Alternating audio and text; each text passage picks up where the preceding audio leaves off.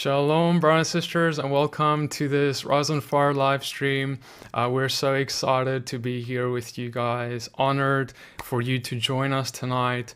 My name is PD. This is my wife. Hey everyone, my name is Christina, and we're so excited that you can join us, and we hope you'll be edified and encouraged by this message. Amen. Tonight we're going to be talking about we think, a very, very important and much needed topic today. And that is really the topic of this world that we have found ourselves in, this thing we call life. And what is the big picture of life? What is the war that we have found ourselves to be in the middle of? You may not know it, but we are in a war, brothers and sisters. We are in a war where there's two kingdoms at play, a kingdom of light and a kingdom of darkness.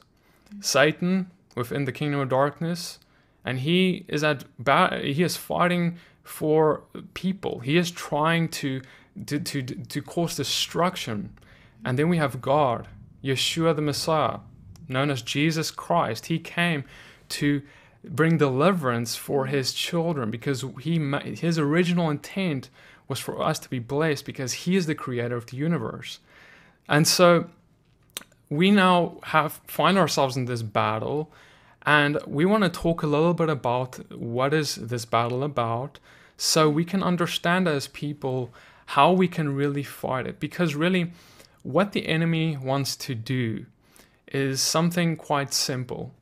He wants to create his character within you. He wants to make you the way he is. You know, Satan is this character who is one who brings shame, destruction. He's always been pride has always been the root issue, right? He's always been trying to hurt, steal, kill, and destroy, the father of lies. Right. To cause destruction and really to push on others to get there, right? And so anyway, we're going to talk a little bit about that. You know, when we think about this kingdom, this battle, humankind is really Satan's vehicle of operation. And what I mean by that is that if we were to take away every single person away off the face of the earth today, Satan is not going to have much to work with anymore. Think about it. How he works is through people, right? He tries to change our nature. That's what he did with Adam and Eve. Oh, by the way, if you hear some thunder, it's a beautiful thunderstorm outside tonight. So that's what that is. Glory to God. The new rain is coming. Lots of it. Right. But what I was saying is that Satan, like in the garden with Adam and Eve, you know, he was trying to tell them, I will make you like a god, right? So he was attacking their identity, really. God was saying, I made you in my image, right, to mankind. But Satan comes and says, no, but I have a different identity that I want to put in you. That is mine, my character, my identity, if you will, so that I can control you by it. And so he is inside people. He tries to get inside people because that's how he can bring his kingdom forward. So here's the thing, though, is if we can stop him from operating in us, from putting his character in us, we can stop him in our lives. We can stop him from building his kingdom because his kingdom is built through the manipulation of mankind. Yes. And you know, when the enemy comes to us, he doesn't usually come all baring his teeth, all ugly and nasty. Because, of course, then we would, at least if we're believers and we love the Lord, we would probably recognize that. And we'd go like, no. The enemy comes to us in the form of compromise, in the form of complacency, in the form of, I'm just pursuing this momentary happiness and, what my flesh desires in that moment. It sounds good. Like what the serpent told Adam and Eve in the garden. You can be like God. That sounded pretty good. Right. And that's what the enemy comes to us to tell us. A lie that sounds so good, but it's destructive. Yeah, and the really, I guess, the scary thing, if you want to call it that, is that he tries to do so even through believers. You know, the moment that you become a believer, the moment you get baptized and, you know, you start following Jesus, it's not like Satan's like, oh no, it's over. Hands off. Oh no, we lost that one. It's over. No, actually, Darn it. in fact, quite the opposite. I can't tell you how many times I think it's, if I could put a statistic, it's close to 100% of the time when people start getting more on fire for God, that's when things get harder, actually.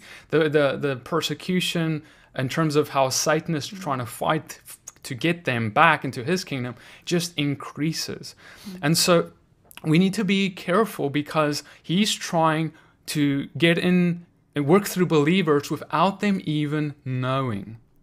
And that's really dangerous because if he could do that, then if a believer acts like Satan does, but they call themselves a believer, oh, well, I follow Jesus, but yet I have all these sins and I have no love, I hate, and all these things, then other people see that, and then we are actually part of destroying the true image of who God is.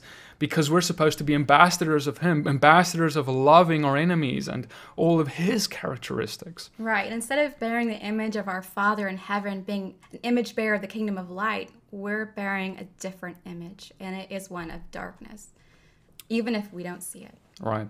So the world, the Bible teaches that Satan is the God of this world. He is in control in terms of the evil that has been spreading and the destruction. And so the world has become this place full of hooks and traps which we can easily fall into. And so, let's just make an example.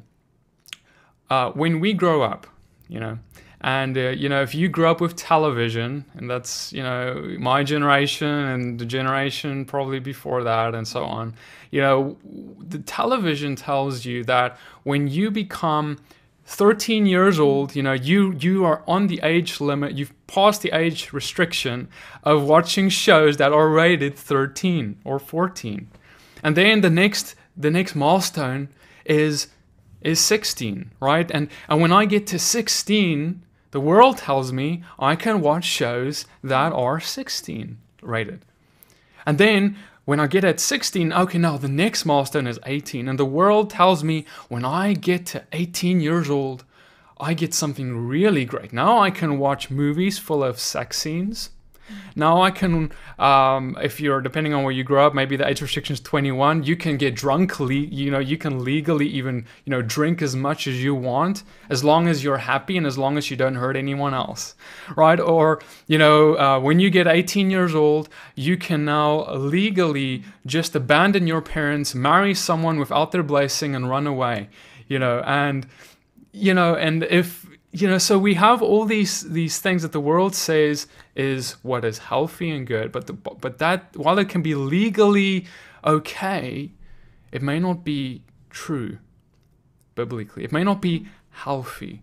It may not be prosperous or biblical for us. It may not be what God's will is for us.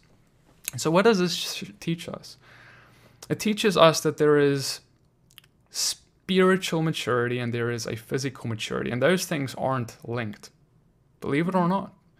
Even though you can get 16 or 18 years old, or you can get 21, or you can get 30 or 40 or 50 or 60 or 70 years old, that does not mean that you are actually mature.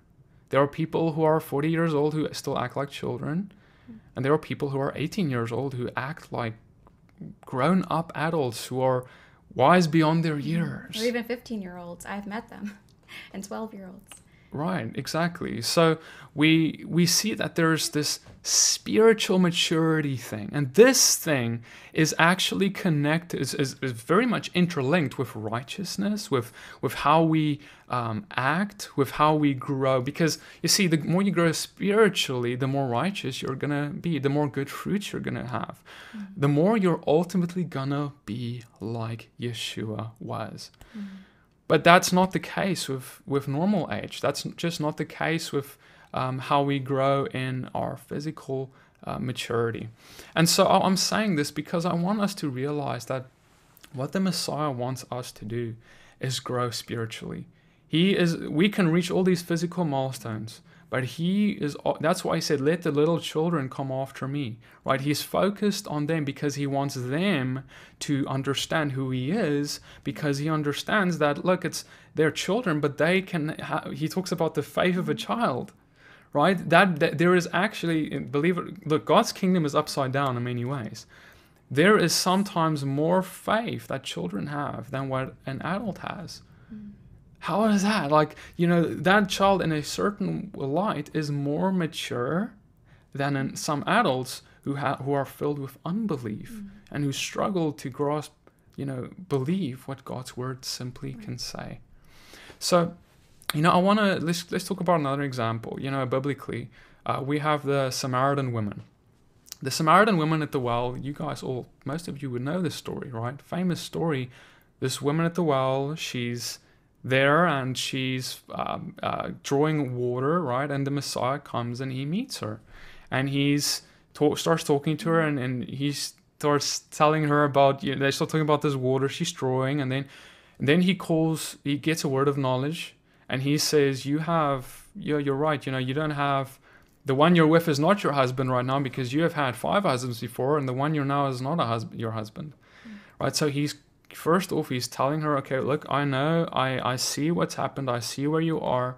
I see that, look, what she's in is sin, right? She's with a man that's not even her husband, right? And there's obviously something wrong because she's jumping from one man to another, okay? Now, get what he does. He doesn't go and point a finger. He's making known to her that he knows where she is, he knows where she's from, he knows he knows she's a Samaritan woman. Okay, he's making known to her, I know everything. Because you need to understand, the Samaritan woman, as she stood before him, was like if I could call it the epitome of a rejected person in the first century. Because she was a Samaritan, Jews had no dealings with Samaritans. Secondly, she was a woman in society who was seen as lesser in that society, not in God's eyes, but in this cultural eyes. Women were seen as lesser. And this is not just any woman. This woman has been with 5 husbands before. So not in God's eyes, but in the culture's eyes, she is seen as, lesser because of all of that. And so the Messiah is basically letting her know, I know about all these things. And she immediately, I'm just going to guess, if she was... Her guard goes up. What's he going to say? Is he going to attack me like everyone else does? He's going to reject me like everyone else does. But what does he do? Right, he doesn't. In fact, he makes known, I think he actually makes known to her the fact that he knows all these things simply so he can show her his love for her. Because what he says next, he tells her, you coming here every day for water, I can give you water that you will, when you get it, you'll never go thirsty again. What he's really saying is, you have been going from man to man to man to man. You've been jumping from one thing to the next. You have been trying to take a drink here, and then that didn't work out. Maybe, we don't know what the backstory is. Maybe she was abused. Maybe she was, maybe the man was, maybe that marriage just fell apart. Okay, whatever happened, we don't really know. But then she went to the next one. She escaped from that husband, ran to the next husband. Okay, this husband is going to fill me. Same thing happened. Same thing happened. Over and over and over again. We see that she's jumping from one thing to the next. She's coming to one well, going to the next well, going to the next well. Just like she's standing at this well now with the Messiah. And he's saying, well, the solution to all of this is drink of me. You're thirsty. There's something missing, don't you? That there's, you've been trying to satisfy this, but let me show you what's missing. You need to drink of me.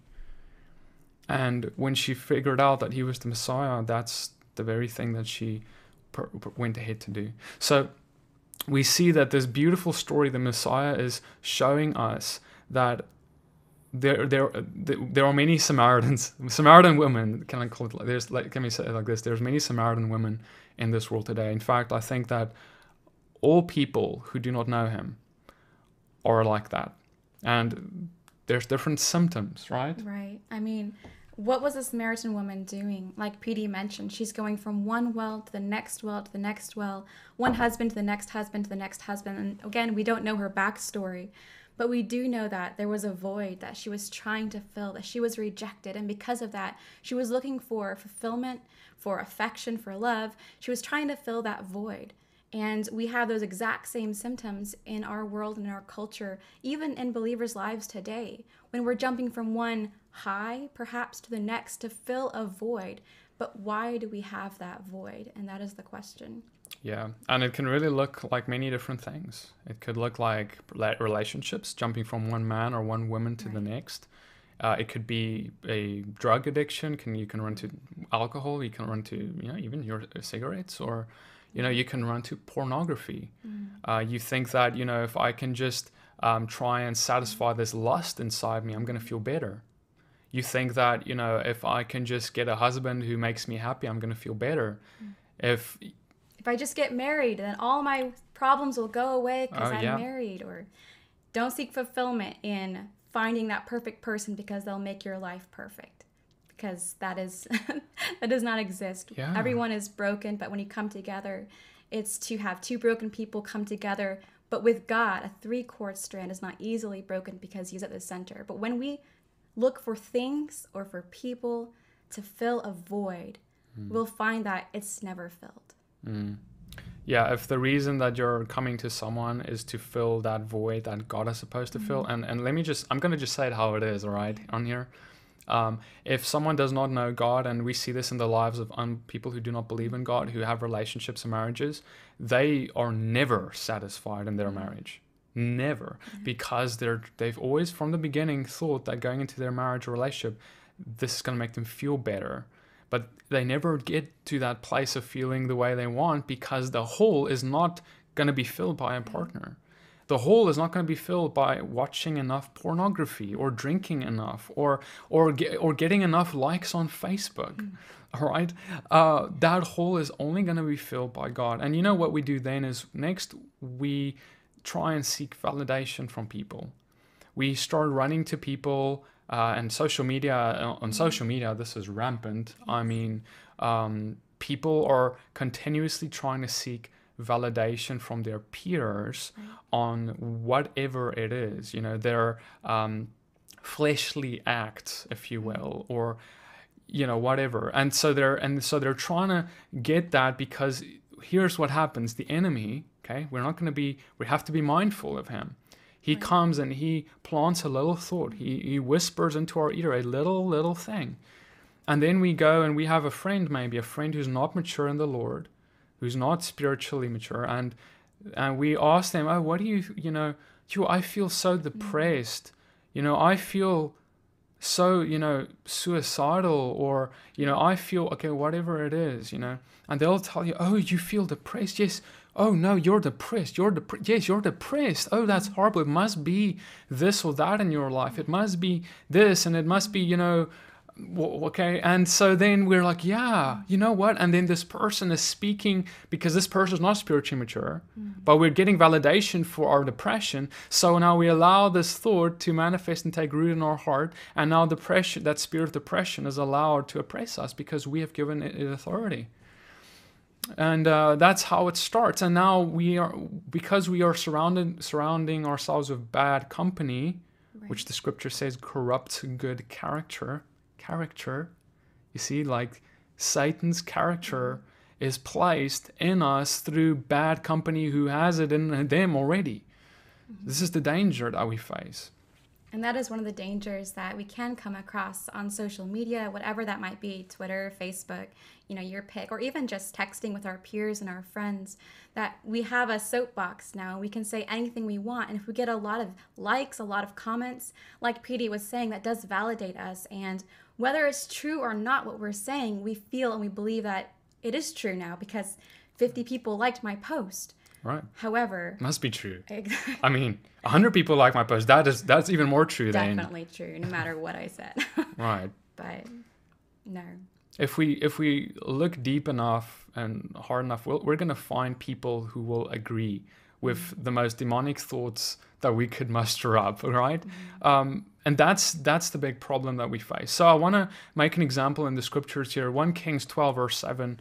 You want to maybe read it for us, Christina? This is the story of the king who went ahead and, he was trying to get counsel. And he first went to the elders, and then he went to some of his own peers to get validation for what he really wanted. So we have in 1 Kings 12, verse 7, and they, the elders, said to him, the king, if you will be a servant to this people today and serve them and speak good words to them when you answer them, then they will be your servants forever. But he, the king, abandoned the counsel that the old men gave him and took counsel with the young men, his peers, who had grown up with him and stood before him. And he said to them, what do you advise that we answer this people who have said to me, lighten the yoke that your father put on us? And the young men who had grown up with him said to him, thus shall you speak to this people who said to you, your father made our yoke heavy, but you lighten it for us. Thus you shall say to them, my little finger is thicker than my father's thighs. And now, whereas my father laid on you a heavy yoke, I will add to your yoke. My father disciplined you with whips, but I will discipline you with scorpions. Yeah, let me just explain, for those of you who've never heard this before, right? The context is really that there's a people that are under this king who are asking the king, will you please lighten the load of work that we have? And then, the king goes to the elders, and the elders, the wise men, say, if you want to be wise, if you want to have these people serve you forever, you need to lighten the load because it's unfair how it is. Lighten the yoke. Yeah, lighten the yoke. But then the king doesn't really like that. Nah, I don't like that. I think I'll go to my friends. Exactly. I don't like what my mom and dad has to say, so I'm just going to go and look at what my friends has to say, and I'm going to seek validation from them. Right? Is that that's something I'm sure that as teenagers, when we were teenagers, people gravitate towards that kind of thing. And even not as teenagers only, young adults into adulthood, people still want that. They want that validation. But now I want you to pay attention, right, to what these people actually said. We see that these the young men, right, said, then later when he went to the young men, his peers, they said, I'm going to quote, tell them my little finger is thicker than my father's thighs, and I will put a heavy yoke on you, is what the king should tell them, even heavier. So, but get what they're saying, the way they're saying this all, it's so interesting because, they're speaking in a poetic way. My little finger is thicker than my father's thighs. My father, who put these burdens on you, he's got nothing compared to how much I am, right? How much a burden I'm going to put on you. And they're using these sweet words, these poetic ways of speech, and it just sounds like so wise. Like the way for the unlearned, it just sounds so wise.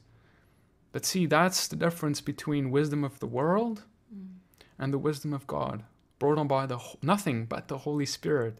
Look, the wisdom of God is not something you go to seminary to get.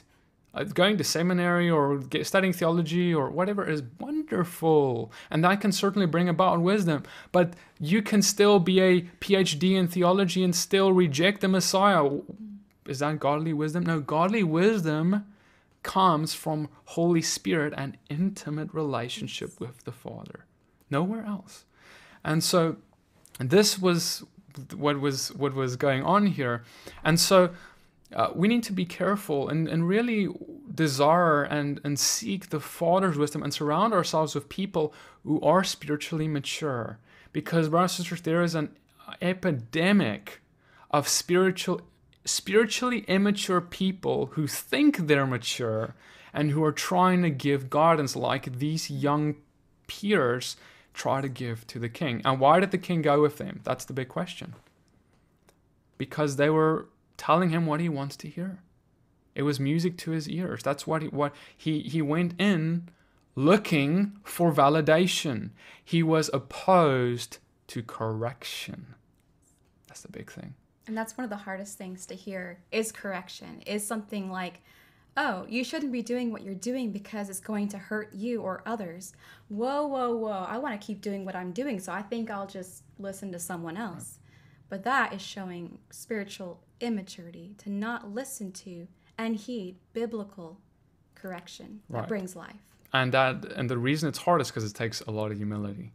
Because, and you know, this is so important, not just to go to people, mature people, spiritually mature people, let me say, but to God. Every day we need to go to God and say, Lord, correct me. Because the word says that he corrects the ones he loves. He disciplines the ones whom he loves. And if you are not being disciplined, if you're not being corrected, you're not a legitimate son of God. Because he, just like any loving father would show his child the right way when they're off track, that's how our Father will go, right?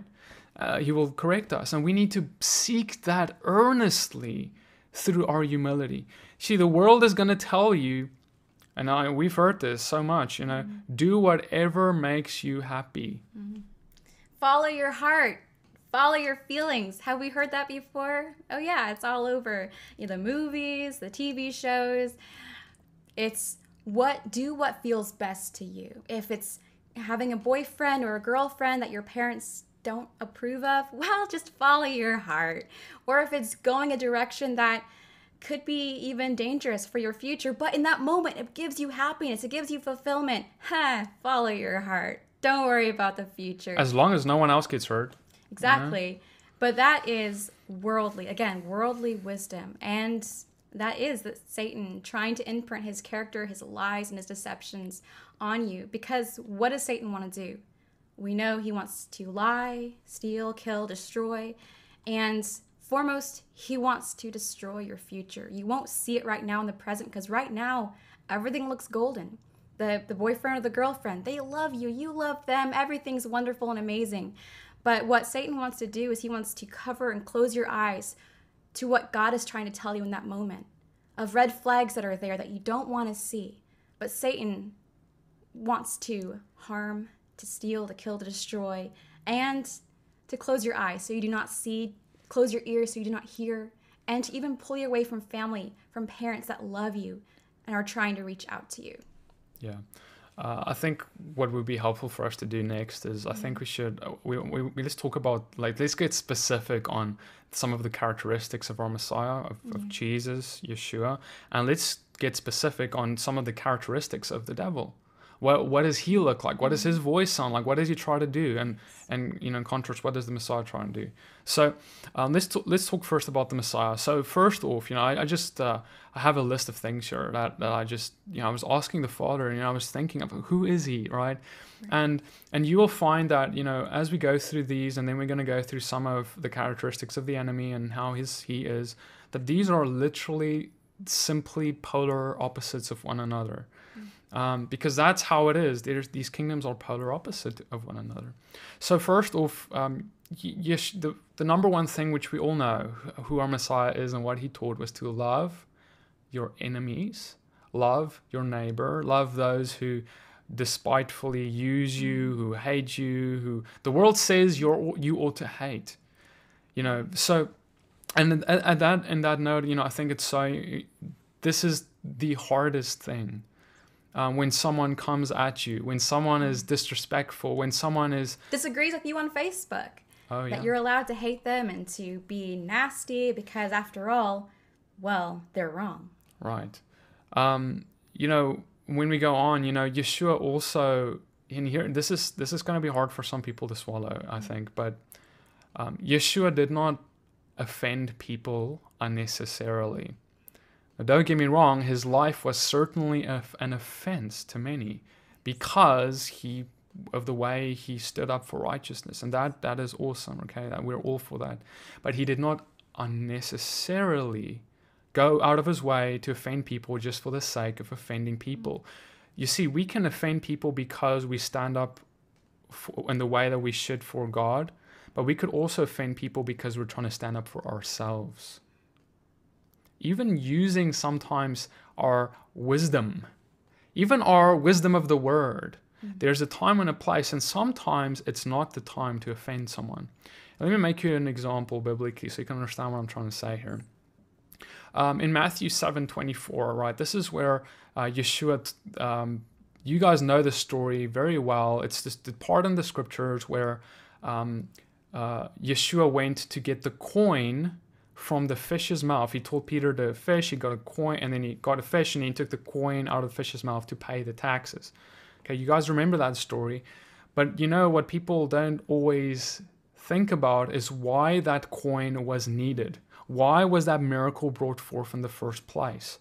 And it was because of the temple tax that needed to be paid by the Messiah and Peter. Because they came to Peter saying, does your Messiah not pay the temple tax? Like, why are you guys not paying? And then Peter says, no, we, and he's kind of, yeah, I think so. It's almost like he's not sure, but yeah, he's kind of saying, yeah. And then he goes to the Messiah and he asks Yeshua, he says, what do you think about this? And then Yeshua says this, right? He says, look, Peter, do those who tax the people, their sons, do the sons of the king also pay taxes? And he says, no. He says, well, just like those sons are free, we are free indeed.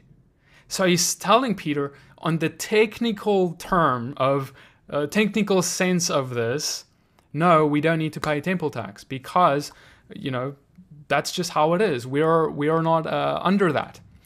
And now, but then he says this, nevertheless, so that we do not offend them, pay it. And then he says, go get the fish, take the coin, and then they got the coin out of the fish's mouth, the miracle, and they pay. And basically God provided that miracle for the sake of not offending them. So that these people, because this temple tax was really a thing that was kind of brought in by Roman authority and other things, and whatever, okay, technically they weren't needing to pay it, biblically speaking, theologically, okay, but nevertheless, the Messiah went and he realized, is it worth offending these people for the sake of having a petty argument over something that's not really that important right now? Is this the hill you want to die on? That I refuse to pay the temple tax. Because I'm right. I know I'm right. Right? That Messiah knew he was right. He told Peter he was right. But he still said to not offend them, let's pay it this tax. Because how would they reach those people, even those who were requesting the temple tax and those around, if they are abstaining from doing something that is not even against the Bible? It's something that's not required, like Yeshua said, as a son, but it's not against the word of God either. Yeah, it's not sin to do either, right? Exactly. So I think it's important to bring up because they were certainly not sinning by paying it. No, and they weren't compromising either. So, but I do think that it's important for us to really think about, how would, or let me say, ask God, yes, this can be a time right now. Yeshua could have very well went and started an argument there and said, well, technically we're free and we don't need to, and this is why, and he could, quote scripture and he could start a debate. He could have done that, but he didn't. Why? Because he didn't. He dropped his pride. He didn't have pride. He was humble, and he realized that this is not worth it right now. And so, brothers and sisters, we need to be in the same way. You need to think about, is it necessary for me to start this thing and offend people, whatever it is, right, that's in front of you? Or is this a place where I could go and just put down the weapons and love these people where they are, even though they don't fully understand the things that you may understand yet? You don't have to show them how smart you are. It's not necessary. True love and true humility comes in play here when we're willing to put down our desire to prove ourselves and for the desire of loving others, right? So I think it's very important. Yeshua, therefore, and this plays in with that point, he considered others as more important than himself. He focused more on others. He focused more on their interests, the weak people than himself. That means he made sacrifices, therefore, because of that, right? So are you a person who consider others more important than yourself? Even people who you think are mean, even people you think are evil. Are you, because Yeshua got on the cross for them, are you willing to? If not, you don't have any business trying to correct them. Ooh, it's true. Because the only reason the Messiah had any business trying to correct anyone, and he did, and there were many times he corrected Pharisees, etc. But the only reason he had the right to, is because he was willing to get on the cross for them, and he did. So are we? If not, keep quiet. You don't have any business trying to bring correction if you're not willing to love someone unto death. That's the message of the gospel. That's what love means. There is no greater love than this, to lay your life down for another, for a friend. So, cool. Let's move on to the next one. So he was, he also had no need to be seen by men. He understood that the Father sees all things. He understood that the Father sees how he gives. He understood that the Father sees how he prays. He understood that the Father sees everything. So he humbled himself, even though he had full right to be worshipped and esteemed by men. He had that right, but he did not seek it out. He did not set himself up to be in that way. So exactly. And because he had no belief that he needed special treatment. Even though he did, he by all the full sense of the word, he deserved special treatment for who he was, but he didn't think so because of his humility. He humbled himself. All right. He also never used others for his own gain, and he was always overly gracious before being critical. He was always gracious first. He was only critical really of certain people, and those were the ones who were the Pharisees.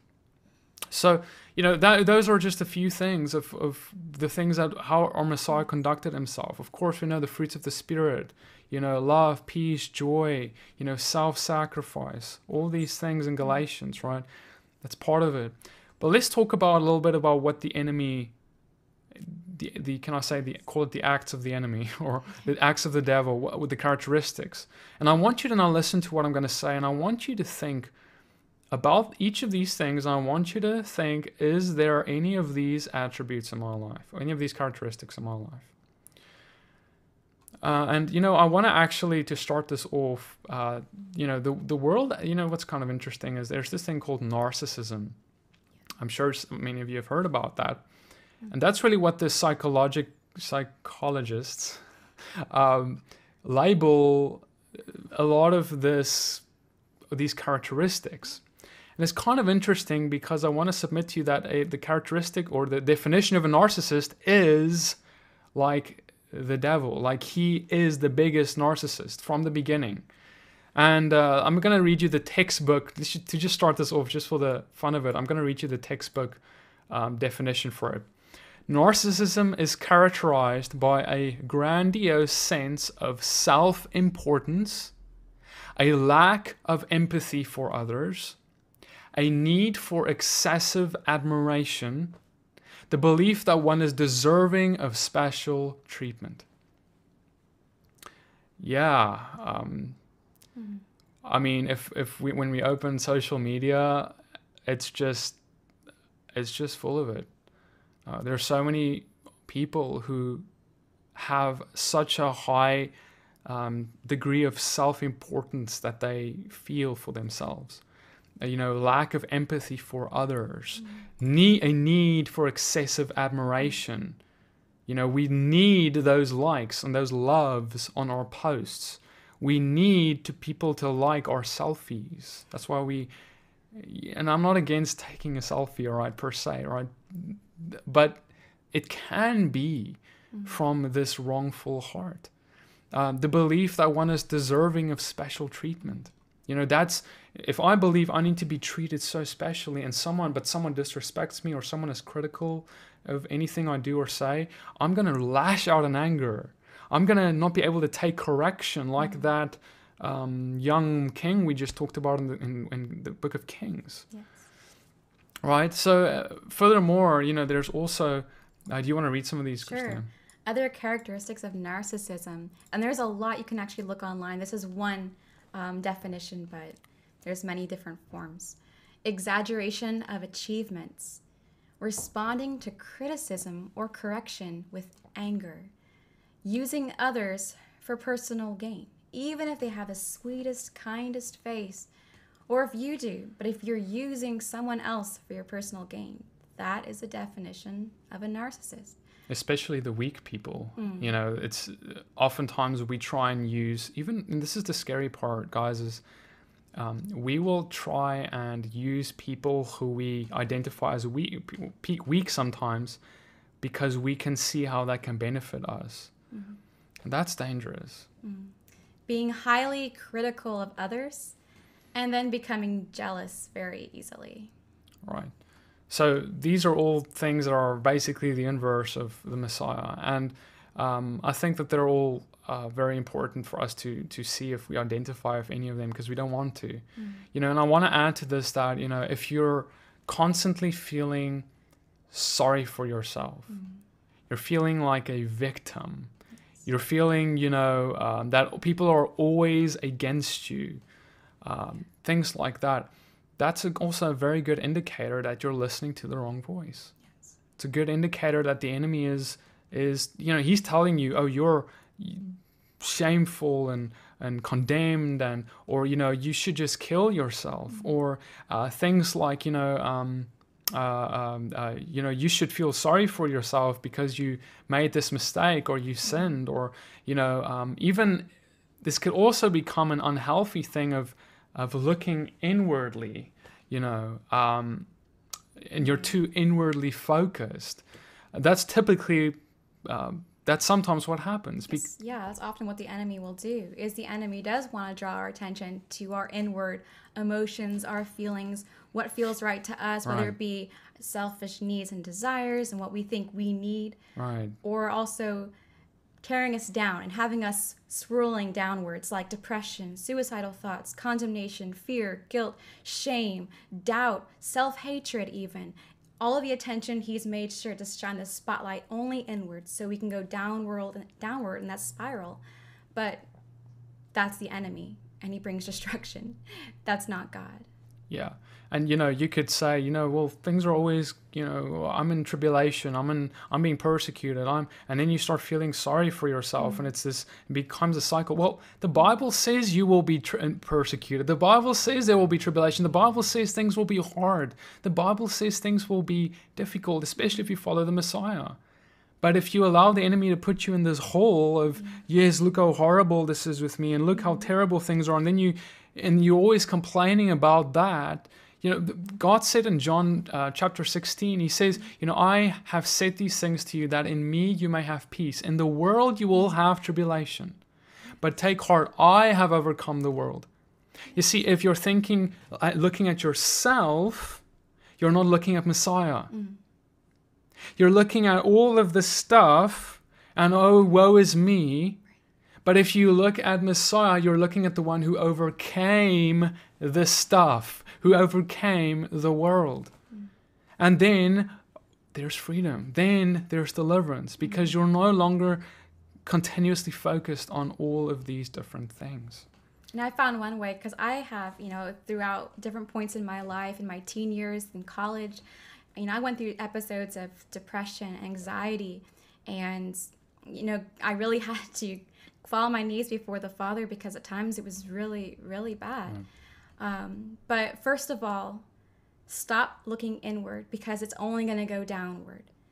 Look up, because like Petey said, only he overcame. Only he gives life. Only he gives hope. Only he gives deliverance, freedom. And also look at those around you. Something that was really important to me that God showed me is, in helping others, there is healing. God taught me that when you're feeling that episode of feeling depressed and just like, what's going on? I don't know why I'm feeling this way today. Go pray for someone. Right. Because when I did that, I had the love of Yeshua just poured into my heart for that person. All of a sudden, I wasn't thinking about myself anymore and my struggles and my trials. I was thinking about that person and praying for their back or whatever that, whatever issue it was. And I felt so much better because that is becoming like Yeshua, focusing on him and walking like Yeshua walked. And that brings freedom and healing. Right. I would challenge you, if you were to go out and go and pray, go out of your way to love on someone, whether it's going up to someone who's filling up gas at the gas station and saying, hey, I want to fill up your car for you because God gave and he loves you, all right? Or maybe you pray for someone, okay, at the grocery store, okay, whatever you do. If you go out of your way to actually love someone like Messiah did, you immediately become this channel of the Holy Spirit and the love of God that's poured right into you like a well, and then it is poured out of you into this person. Now, because you are this well, because you have become this channel, this doorway, this waterway, now that is going to just destroy all of the trash that the enemy has been trying to put in you. It just gets washed right out because that's what the Messiah's love does. But if we go and we lock ourselves in a room and we just go and we complain to our friends or complain to Facebook and we're just seeking the validation for the feelings and the thoughts that what the enemy is already putting there, we're not going to get freedom that way.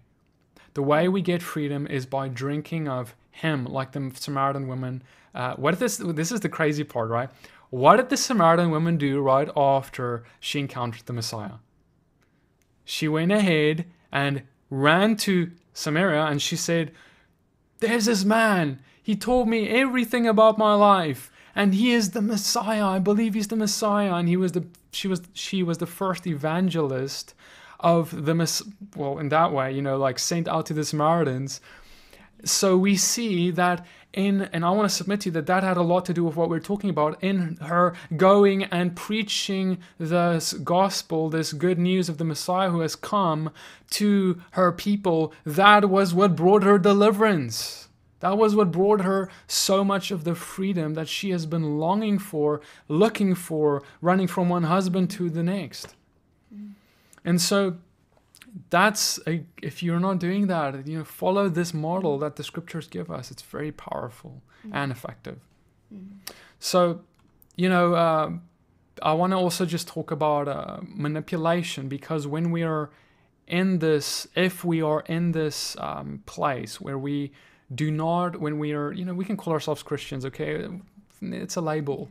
But if you're in a place where you're listening to the wrong voice, you can easily become a manipulator yourself, and this is the crazy part. You could work for the enemy's kingdom without even knowing it, and be used by him without even knowing it, while calling yourself a believer. Brothers and sisters, this was what happened in the first century with the people who were all persecuting the Messiah and putting him on that cross. They were mostly religious. I think they were all religious people. Most of them were religious, the ones who actually caused him to be put there. And so but the enemy was able to get in their mind and put that there. They were manipulated and they were manipulators. And so the first thing is that we need to know is most people who are manipulators don't know they are. Like, there are people who go out to manipulate on purpose, but there's people who I think most people don't. They just start doing so because they've got Satan's character in them and they don't even know it. And Luke 6, chapter 6, verse 45 tells us that what the heart is full of, Messiah said, the mouth runs over from. So if your heart is full of the enemy's character, the mouth is going to run over. Now, if I'm someone, let's just make an example right here. Let's just say I'm someone who, I feel depressed, I feel all these things, and I run to Christina, and if she does not know God, if she is not spiritually mature, she may just say, oh yeah, that's horrible. I go and I tell her how horrible my mom has been to me, or how, my dad acted towards me, or how my friend acted towards me, or how my boss acted towards me, and whatever. And I'm looking for validation right here. And I'm like, Christina, you wouldn't understand how horrible my boss was, and whatever. And now I'm seeking this validation. And if she's not full of the wisdom of God, spiritually mature, she's gonna feed that thing in the wrong way. And she's gonna say, instead of saying, Petey, yes, he is acting, she may say, Petey, he's acting like an enemy towards you right now. But Petey, you need to love him because he doesn't understand who he is. He doesn't understand what he's doing. And remember what our Messiah told us. He told us to love. That's what the spiritually mature Christina would tell me. And it might not be easy to hear. Right. The spiritually immature or the person who is not even a believer in God at all will soothe you, tell you all the words you want to hear. Right.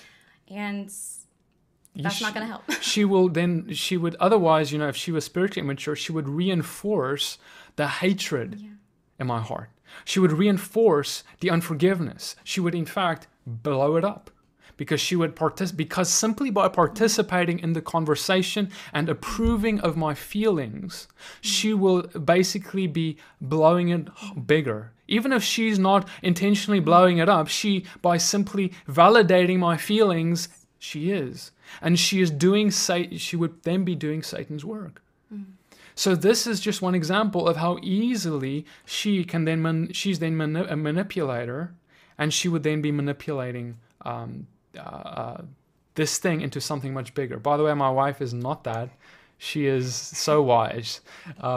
But we're just trying to give you guys an example. So next, I wanted to... I don't know if you had anything to add there. No, it's okay. great. I wanted to... Let me just see where I am here. Oh, yes. Okay, so brothers and sisters, we want to start just as we round this up, I think that the solution is what we need to talk about here. Like, because what we've talked about a lot in this now is symptoms. We've talked about a lot of things that are symptomatic of a bigger issue.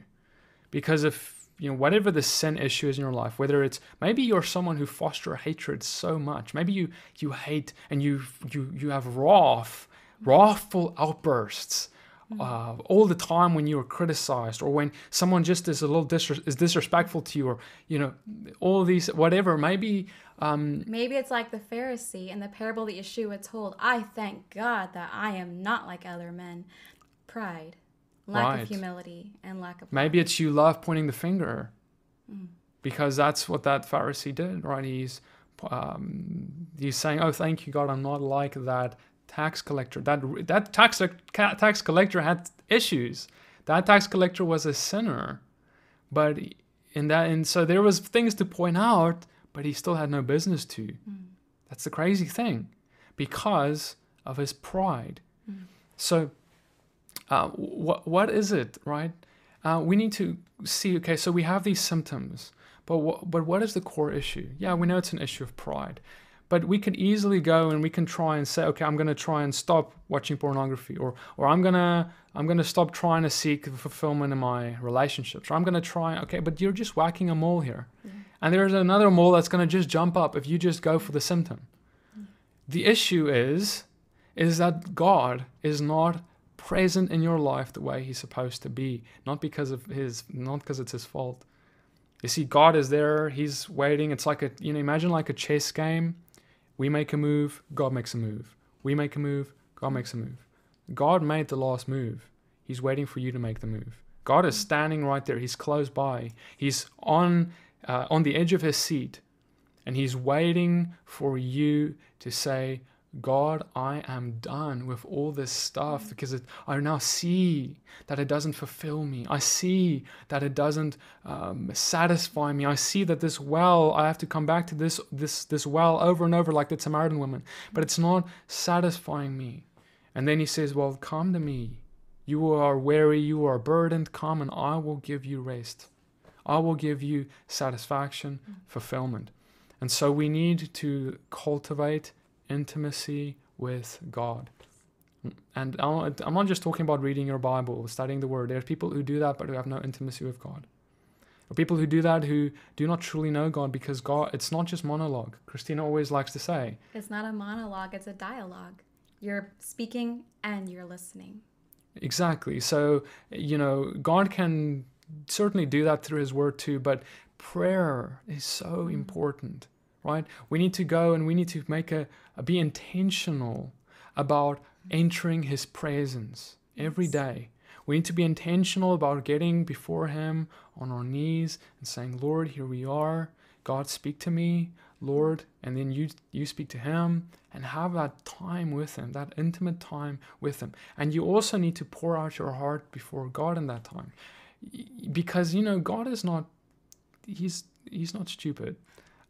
He knows if you're going to just say, oh, let me go and pray now because that's my duty. That's what I have to do. And I'm doing it. And okay, I did it. Now I did it. And now it's done. Like, if that's the way, imagine a relationship with a wife or a husband. Imagine the way I act towards my wife is, oh yeah, no, I have to spend time with you. Okay. So let's just if we have to, then sure. I guess we can spend 5 minutes, but right. That's all I can give you today. I'm going to set a timer on this phone, and when this timer is up, I'm done. So, because then I've done it. You've got your 5 minutes. That should be good enough for you. Right. God, if we're like that towards God, God is not, that's not good. Like, we need to pour out our heart before him. We need to be there because we want to be there, because we know we need him. We need to be there. And also, when the scripture talks about praying without ceasing, now sometimes we get this idea in our heads that means we have to be always on our face and we can't do anything, we're unproductive. No. It means throughout the day, whatever you're doing, wherever you are, you're driving, you're in the middle of working, you're, cooking, it doesn't matter what you're doing, where you are, you're constantly connected to him. You're saying breath prayers, or you're having longer times of that close fellowship with him in his presence on your face. But no matter where you are, what you're doing, there's that connection with him. Right.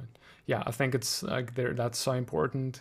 We have to be praying continually and continually be mindful of him and letting his presence be near us. The moment we start thinking of him, we invite his presence. Like, that's how easy it is because of this new covenant and the veil that's torn and the Holy Spirit in us. The moment we just think of God, like his presence is there, whether you feel him or not, by the way, because it's not about feelings, but it's about knowing he's there. It's about trusting. That's what faith is. It's, I know he's there. And you'll see that when you start having faith and knowing and trusting that he's there, you will start experiencing his presence more and more and more. But you need to be intentional about that. It's not just, sometimes God can show up in the middle of the day if you're not thinking about him, boom, and you experience him or whatever. But you need to more often be intentional about thinking on him and his and praying and speaking to him about things, right, and thanking him for all he has done, having that thankful heart. And I would also say, then when you're in that presence, repentance, that's a place for that to happen. It's a place for forgiveness of your enemies to happen. If those things aren't happening, we will struggle in our relationship with God, because those things are going to be a barrier. Because Messiah said, if you do not forgive those who have done wrong against you, your Father in heaven will not forgive you. So if our Father in heaven, if we are fostering hatred in our heart against someone, there's an issue in our relationship with God now too. It's not just about our relationship with that person. It's a bigger issue for us because it hampers our relationship with God. Yeah, we know, like in the scripture, it said that if you have something against your brother, leave your gift at the altar and go make it right with your brother first, then go make that offering. Amen. And then we also, what's very important for intimacy with God is worship. Intentionally going, with music, without music, however you prefer, whatever is possible, getting before God and worshiping God, just like worship him. Thankfulness, praise, all of these things towards the Father. It's so important because he deserves it. Yes. And when we worship him, we are reminded of who we are and who he is. We're reminded of that we are his servant and son, and he is the Father, the creator of the universe. So if we don't worship, we don't have fear of God. If you want more fear of God, have more worship.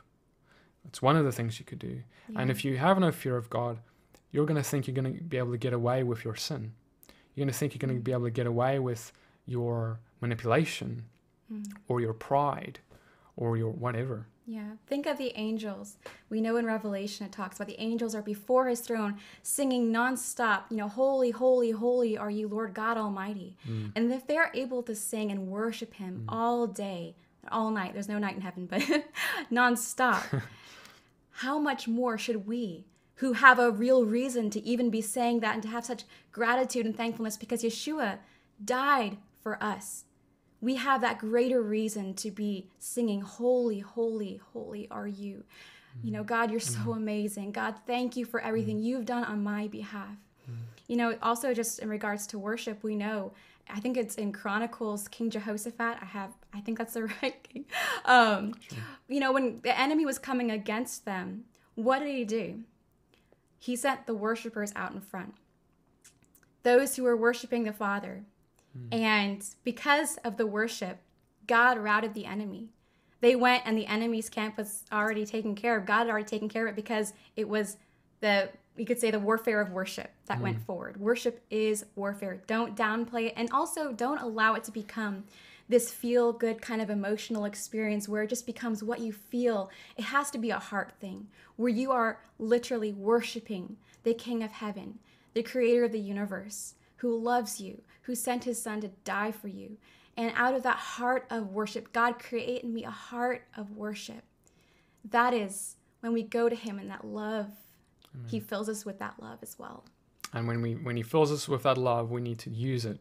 Yes. We need to go and love the least. That's another part of having intimacy with God. Like we mentioned earlier, that whole water way we can become of his love. It's very important. It's part of going out and loving on people is intimacy with God. Like that's part of a massive part of your relationship with God. And if it's not happening, you're going to struggle to have his character because they're interlinked, as we've discussed already. And then lastly, in terms of just intimacy with God, I think it's important to just keep the Sabbath holy. That's what that commandment is for. It's to foster, to enable us to do a lot of the above, the things we just mentioned. Because if we don't, because the Sabbath was given for us as a day, that is God's day, that is for us to worship him, to love the least, because that's what Messiah did on that day, to the day of freedom, study the word, to repent, to have forgiveness, etc. All these things. Right, to rejoice. It's a reset button for our week. And then we get back to it's not the only time we need to get with him. We need to get with him every day, but this is a day where you can really get with him, and it's very important. All right, so brothers and sisters, that brings us to the end of this. I hope that this has really blessed you and made you. I really want this video to be an audit. As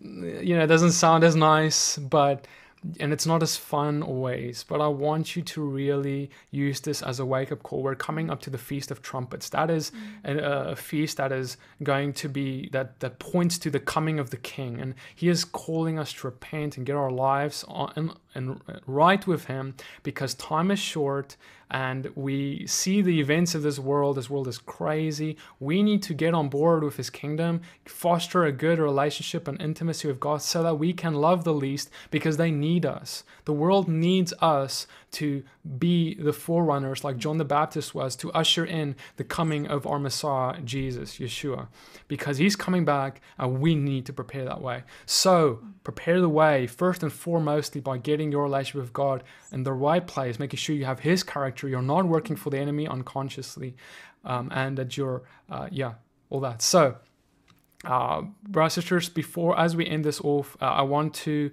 we're going to pray. And then what we're going to do is I'm going to play a clip from a skit that we found that I think is just going to be the cherry on the cake for this teaching. And I want you to watch it. And I want you to, after this, if there's anything you need to repent from personally, before the Father that he's been convicting you of while we were speaking, I want you to go before him on your knees and repent and pour your heart out to him. Right, so thank you so much for watching. I'm going to pray now, and then I'm going to play that clip, and we will see you guys in the next video. All right, so Father, Lord, we just thank you, Lord God, for your blessings. Father, thank you for your character. Thank you, Lord, that you are the God of heaven and earth, and you chose us. You came to choose us by dying for our sins. Lord, you saw value in us because we are your sons, but you also came, Lord, to show us, Father, we need to repent. And we need to come and turn from our sins and to walk more like you did. Yes. Father, help us to walk like you did. Help us to have your character. Help us, Lord, to love our enemies like you did. Help us to worship like Yeshua did. Help us to study the word like he did. Help us to understand it like that he did. Help us to have wisdom like he did. Help us to love the least like he did. Help us to keep the Sabbath holy like he did. Help us to enter your presence like he did in that Garden of Gethsemane, Father, when the disciples were falling asleep. Help us to not fall asleep, Lord. Father, help us to have a fear of God. Father, help us to not just dwell on and jump from symptom to symptom, from sin to sin, struggling to get fulfilled. Help us to come to you, the only well that ever will matter, and to get satisfied. Lord, I pray for your Holy Spirit right now to just be poured out on everyone listening. I pray for your conviction to pierce their hearts. Lord, I pray, Lord, for you to come and empower them, to give them power over their sins, because that's what your Holy Spirit was sent to convict, but also to empower us, Father, to have power over the enemy. Father, you've given us authority over Satan and his demons. Thank you for that. So, Lord, we just speak to every demon at the sound of my voice, Lord. We speak to every person struggling with a sin and every demon behind it. Lord, we command every evil spirit to go in the name of Yeshua now. Every unclean spirit, I command you to leave now in the name of Yeshua. Every person listening, Father, I thank you for freedom. Lord, we command every unclean spirit that is causing sickness in your people right now, we command that to go. Lord, I thank you, Father, for any pain that anyone is experiencing right now in their backs and their necks, shoulders. Lord, we just command that pain to leave. There's someone, I just feel there's someone who has that, and we just command that pain to leave. Lord, I just thank you for cancer to go and die in the name of Yeshua. God, we just speak, Father, to eyesight, Lord. I thank you for healing and eyesight. Lord, there's someone who has had a big fight with their parents. God, I just thank you for that, Lord, for resolution. I thank you, Father, for that to be completely restored, that relationship. And I thank you, Lord, that the Lord says that the way that this is going to be restored, it starts with you, and it starts with you laying your life down. It starts with you going and saying, even though I feel right, I am going to lay my life down, even for my enemies, even for my parents, I am going to go and be humble, and I am going to be the one who I'm going to show my love for them, even though in my heart right now I feel hate. And you need to repent from that. Father, I just thank you, Lord, for just your freedom, Lord, over your body, your bride. And God, we just thank you for the freedom we can have in Christ, and we could walk like you did, Lord. Help us to do that. Yes. In the name of Yeshua. Amen. Amen. All right, brothers and sisters, may God bless you. May he keep you. May he shine his face upon you, lift up his countenance upon you, give you shalom and blessings. And before you go, please stay tuned, and we're going to play this clip for you as this video is ending. Blessings and shalom. Blessings.